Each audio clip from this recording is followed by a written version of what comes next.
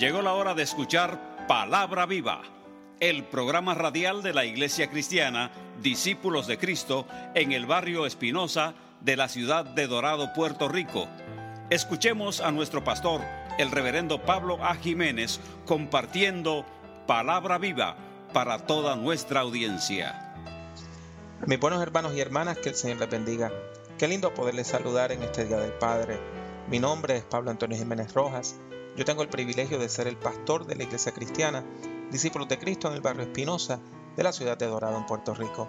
Y hoy le tenemos un sermón basado en la parábola del Hijo Pródigo, que se titula La parábola del Padre Amoroso.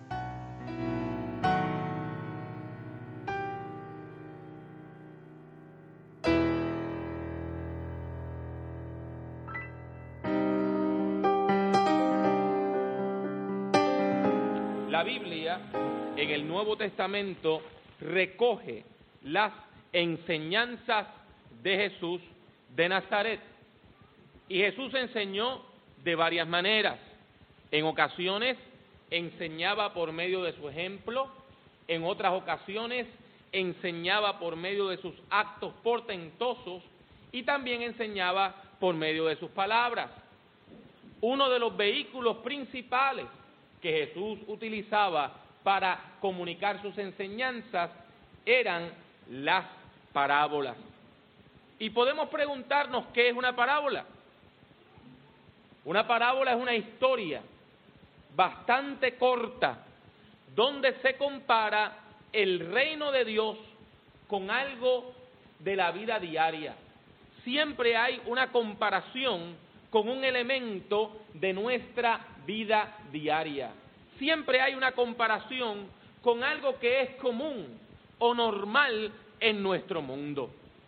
Pero de ese detalle tan sencillo, el Señor nuestro Dios, por medio de Jesucristo, nos da una enseñanza sobre el reino de Dios.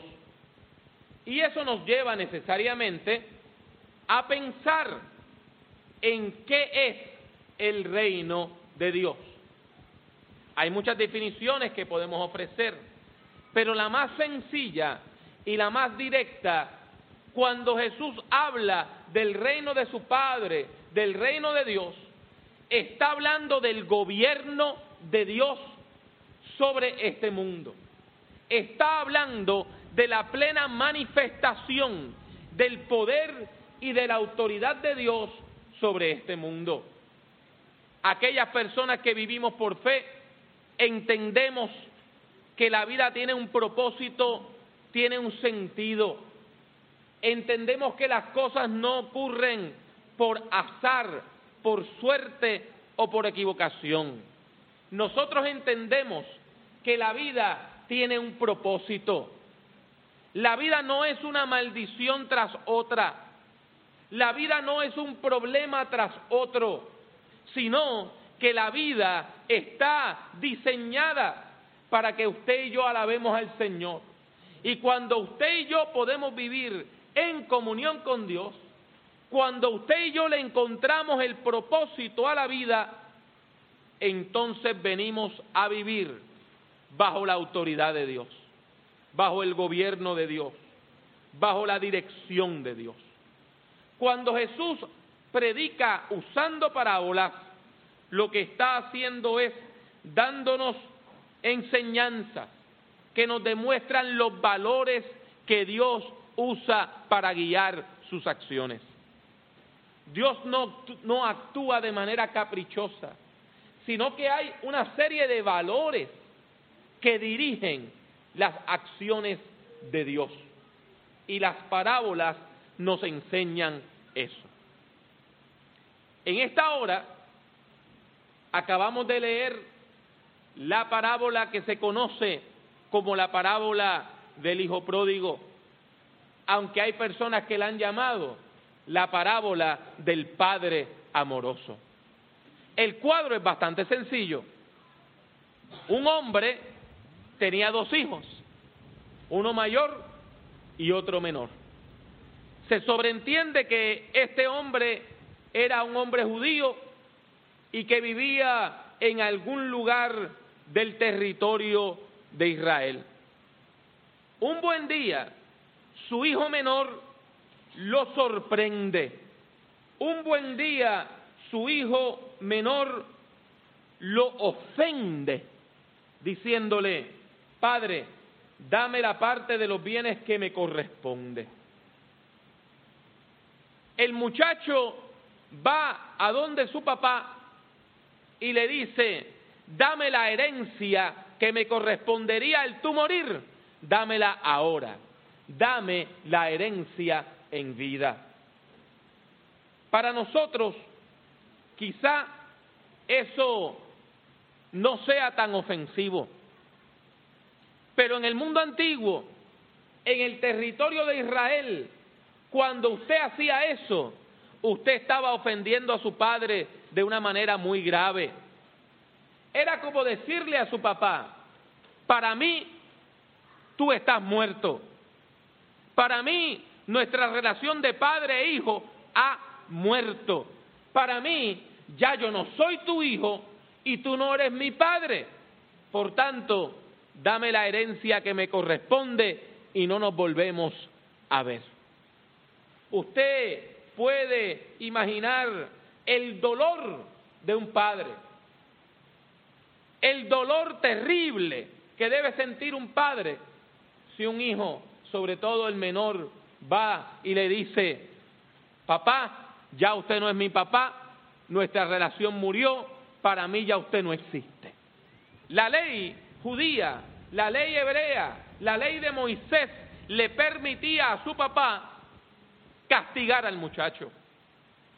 Lo que tenía que hacer era llevarlo ante los ancianos del templo, si vivía en Jerusalén, y si vivía en algún otro pueblo, llevarlo ante los ancianos de la ciudad.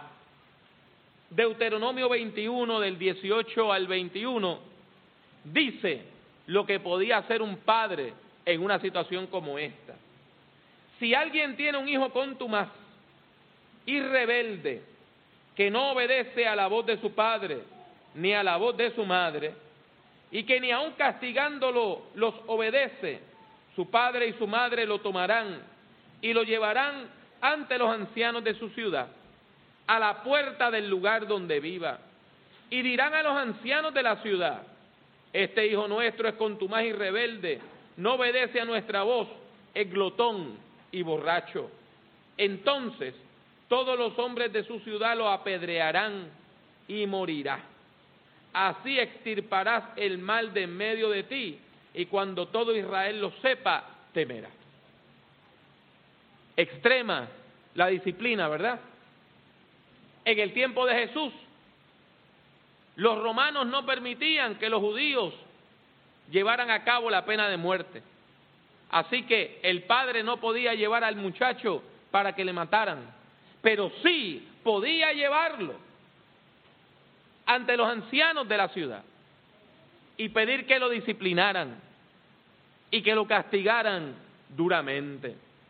Sin embargo, el padre en esta historia no toma esa ruta, no toma la ruta del castigo, no toma la ruta del insulto, no toma la ruta de la violencia. Esa es la ruta más fácil. Para destruir no hace falta talento. Para ofender no hace falta talento. Para usted hacerle daño a otra persona no hace falta talento. Este hombre comprende que la ruta tiene que ser otra. Usted y yo, la mayor parte de nosotros, tenemos bienes, ¿verdad que sí? Pero esos bienes están invertidos. Usted tiene cierto valor en su casa, si tiene la dicha de tener una casa propia. Y si usted tiene un auto, ese auto tiene un valor. Sin embargo, si usted, vamos a suponer que tuviera $60,000 en activos, en bienes, la mayor parte de nosotros no tenemos ese dinero en efectivo, ¿verdad que no? Sino que lo que tenemos invertido. El texto nos dice que el padre tuvo que repartir los bienes. lo que dice literalmente el texto es que los tuvo que convertir en efectivo. El padre tuvo que vender cosas que tenía, terreno que tenía. El padre tuvo que vender parte de lo que poseía, de manera que al muchacho le pudiera tocar la cantidad de dinero que le correspondía. De acuerdo a la ley en aquel tiempo, al hijo mayor le tocaban 2 partes, más que a cualquiera de los otros hijos. Por lo tanto, si usted tenía 3 hijos, dividía sus recursos en 4. Si usted tenía 4 hijos, dividía sus recursos en 5, de manera que le pudiera dar 2 partes al mayor y 1 a cada uno de los otros. En este caso, el hombre tiene que dividir todo lo que tiene en 3. Guarda 2 para cuando el hijo mayor le tocara su herencia, y le tiene que dar la tercera parte de todo lo que tiene a su hijo menor, equivalente en dinero en efectivo. Si nosotros, cualquiera de nosotros, tuviéramos que hacer eso, pasaríamos problemas económicos sumamente graves, ¿verdad que sí? Si de repente usted y yo tuviéramos que darle a alguien la tercera parte de lo que tenemos, probablemente terminaríamos viviendo en una casa más pequeña, o terminaríamos viviendo alquilados en algún lugar, o terminaríamos deshaciéndonos de nuestro auto y caminando en bus.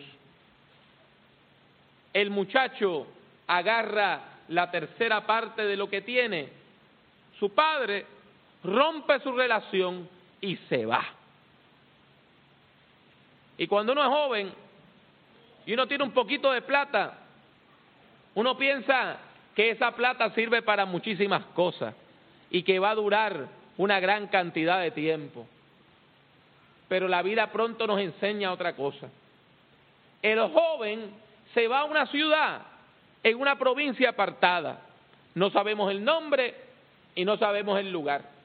Pero usted y yo nos imaginamos que si usted tiene plata y usted es jovencito y usted quiere fiestar, no se va a ir a una ciudad de provincia y no se va a ir al campo, sino que usted se va a algún lugar de veraneo. Si usted es mexicano, se va a Cancún o a Acapulco o a Cabo San Lucas. Si usted es dominicano, se va a Puerto Plata o a Punta Cana.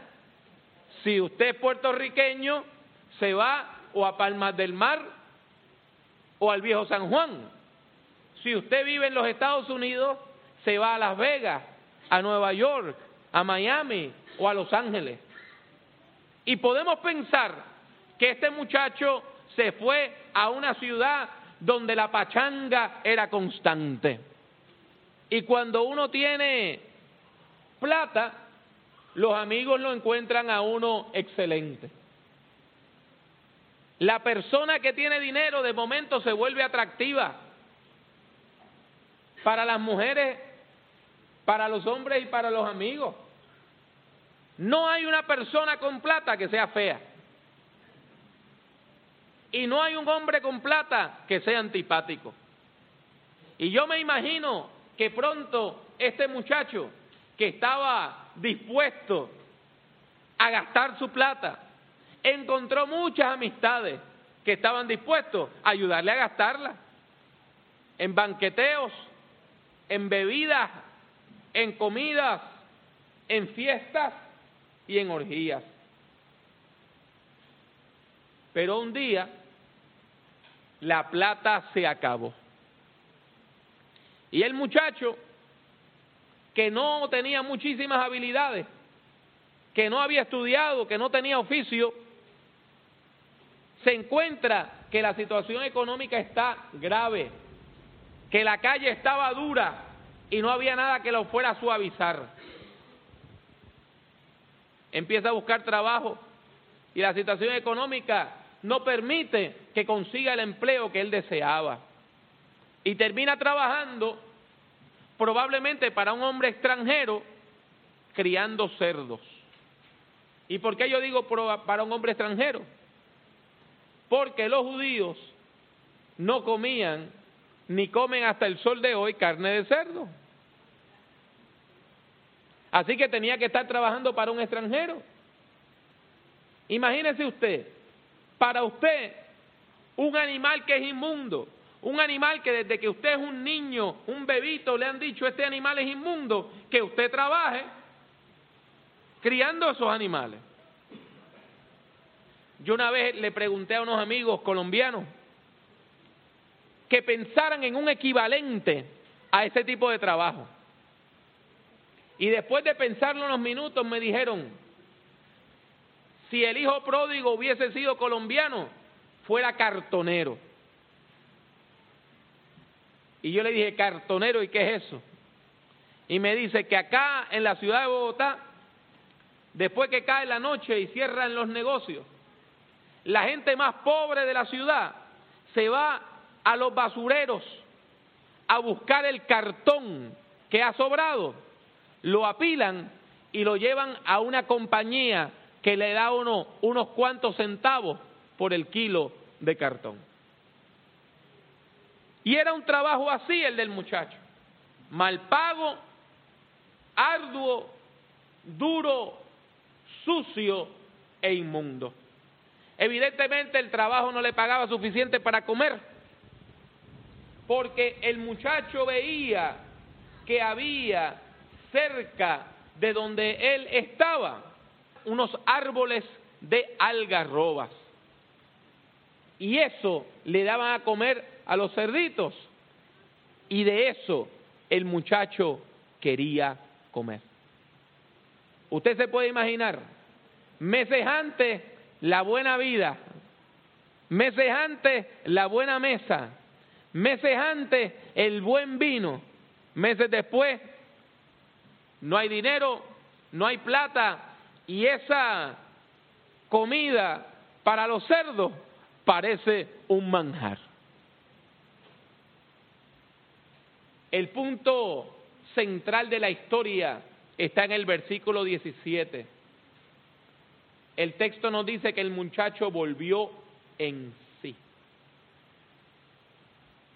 El muchacho despertó. Porque el pecado nos atonta, el pecado nos hace daño, el pecado nos destruye. Y este muchacho despierta y se da cuenta que él está viviendo peor que aún los empleados más pobres que tenía su papá. Y él decide volver a casa de su padre. El problema es que ya no podía volver como hijo. Legalmente ya él no era el hijo de su papá. Legalmente su papá ya nada más tenía un solo hijo, porque él había roto la relación con él. Él se había divorciado legalmente de su papá. Y el muchacho, camino a su casa, va ensayando un discursito que tenía para ablandar al viejo. Padre, he pecado contra el cielo, o sea, contra Dios y contra ti. Ya no soy digno de ser llamado tu hijo. Hazme como uno de tus obreros, de tus jornaleros, de tus empleados. Y el muchacho en el camino iba repitiendo su discursito, aunque yo me imagino que lo estaba haciendo de la boca para afuera. Que no era que verdaderamente estaba arrepentido, sino que estaba buscando un trabajo mejor y un poco de comida de mejor calidad. El muchacho llegaba a su casa con poca esperanza. Su papá no tenía por qué recibirlo. Su papá podía decirle, usted ya no vive aquí, ya yo no tengo un hijo, yo tuve un hijo y se murió. Lo que el muchacho no esperaba era que su padre estuviera pendiente de la puerta. ¿Quién sabe cuántas veces este hombre, durante los días que su hijo había estado ausente, se acercaba a la puerta, miraba por la ventana, salía y miraba al camino esperando que un buen día su hijo apareciera. Y cuando el muchacho todavía está lejos de la casa de su papá lo ve. Y antes de que el muchacho pudiera entrar a la casa, su papá sale corriendo y lo recibe. Cuando el papá lo ve, llega donde él y lo abraza y lo besa. El muchachito empieza su discurso. Papá, yo he pecado contra el cielo y contra ti. No soy digno de ser tu hijo. Pero al padre no le importaban los discursos. Hay un momento en la vida donde quién tiene la culpa o no, no importa. Su hijo había vuelto y estaba vivo. No había muerto en la carretera, no había muerto en un asalto. Su hijo no había muerto en una pelea. Su hijo estaba de vuelta. Y si vino por amor o por interés, eso era secundario. Porque el muchacho que estaba perdido para siempre, ahora había vuelto a la casa. Y le dice, olvídate del discurso. Y llama a los empleados y le dice, tráiganle vestido.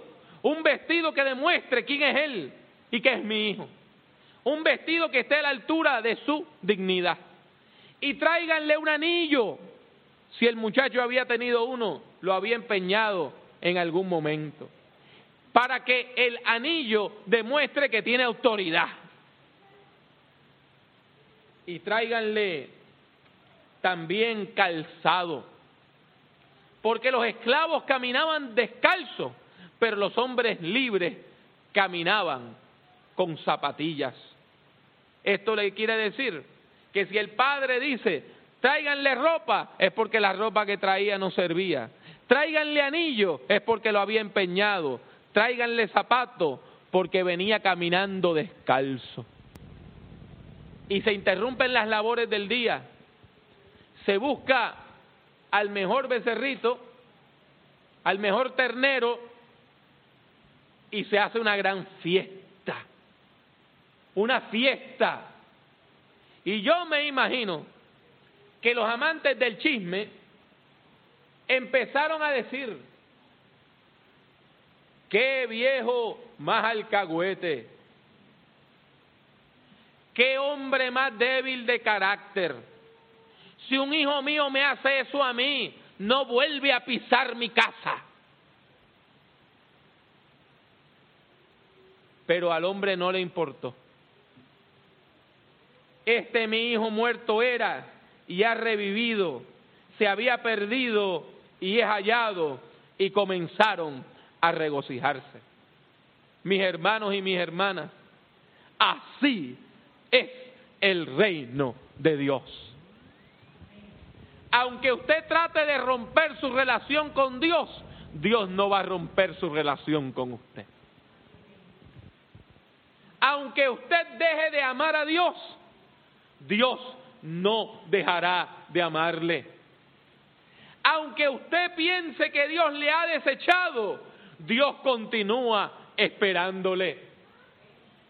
Aunque usted piense que Dios le va a castigar cuando usted vuelva a Él, Dios le va a recibir con los brazos abiertos. Aunque usted piense que es necesario hacer un discurso y tener apariencia de piedad, Dios va a salir, le va a abrazar, le va a besar y va a decir, vamos a hacer fiesta. Cuando usted llegue ante Dios, desnudo y descalzo, el Señor le va a vestir y el Señor le va a calzar. Cuando la gente critique, fulano volvió a la iglesia después de tanto pecado, Dios le dirá, ¿qué importa? Antes estaba muerto y ahora ha vuelto a la vida. Así es el reino de Dios. Así es el reino de Dios. Aunque usted no crea en Dios, Dios sigue creyendo en usted.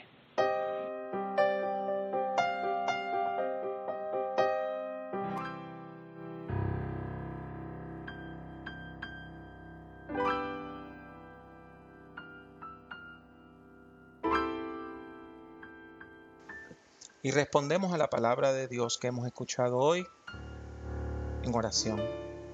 Pidámosle a Dios que sea con nosotros de manera particular, diciendo: Dios bueno, Dios de amor, Dios de gracia, delante de tu santa y bendita presencia estamos. Y en este momento te pedimos que seas con nosotros, que tu amor nos inspire, que tu gracia nos acompañe y que podamos saber que tú eres el Padre, que nunca nos abandonará, que nunca nos dejará. Gracias por tu amor, Señor. En el nombre de Jesús. Amén.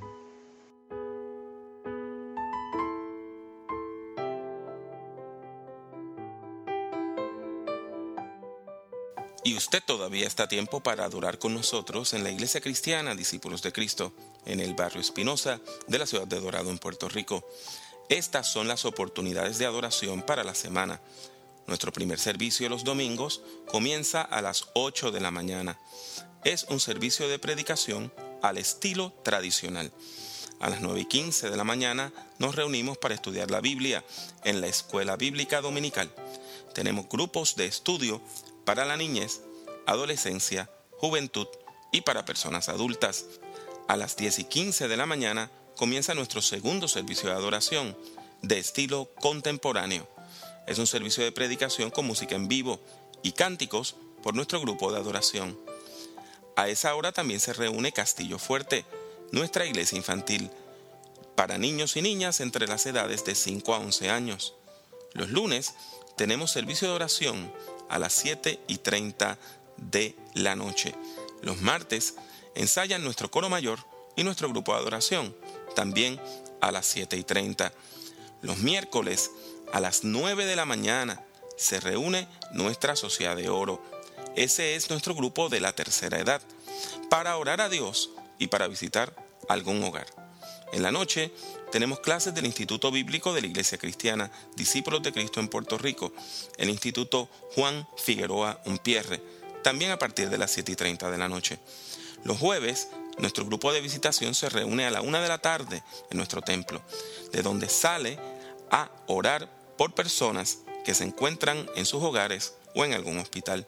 En la tarde, celebramos servicios en hogares de la comunidad, dirigidos por los grupos misioneros de amor, nuestras células. Los viernes en la noche se reúnen las sociedades de jóvenes y de adolescentes. Los sábados tenemos servicios de oración a las 5 de la mañana y a las 8:30 de la mañana. Y nuestra célula en Corozal se reúne 2 veces al mes, los sábados en la tarde. De lunes a viernes, nuestras oficinas abren de 9 de la mañana a 5 de la tarde. Para más información, puede llamar al teléfono de nuestra oficina, el 787-883-1320, 787-883-1320. O también puede acceder a nuestra página en internet, www.espinosaicdc.com. Y recuerde que ICDC es la abreviatura de Iglesia Cristiana Discípulos de Cristo.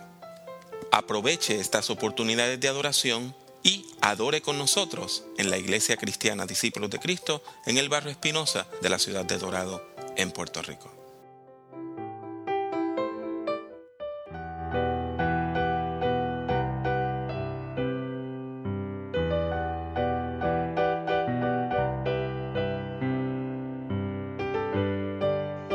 Y así llegamos al final de otra edición de Palabra Viva, el programa oficial de la Iglesia Cristiana Discípulos de Cristo en el barrio Espinosa de la ciudad de Dorado, en Puerto Rico. Le damos un caluroso saludo a todas aquellas personas que tienen la dicha de ser padre. Papá, abuelo, por favor, reciban nuestro más sincero abrazo. Que Dios le bendiga, que Dios le guarde, que la gracia del Señor sea con usted. Se despide de ustedes el reverendo doctor Pablo Antonio Jiménez Rojas, deseando que Dios le bendiga mucho y que Dios le bendiga siempre.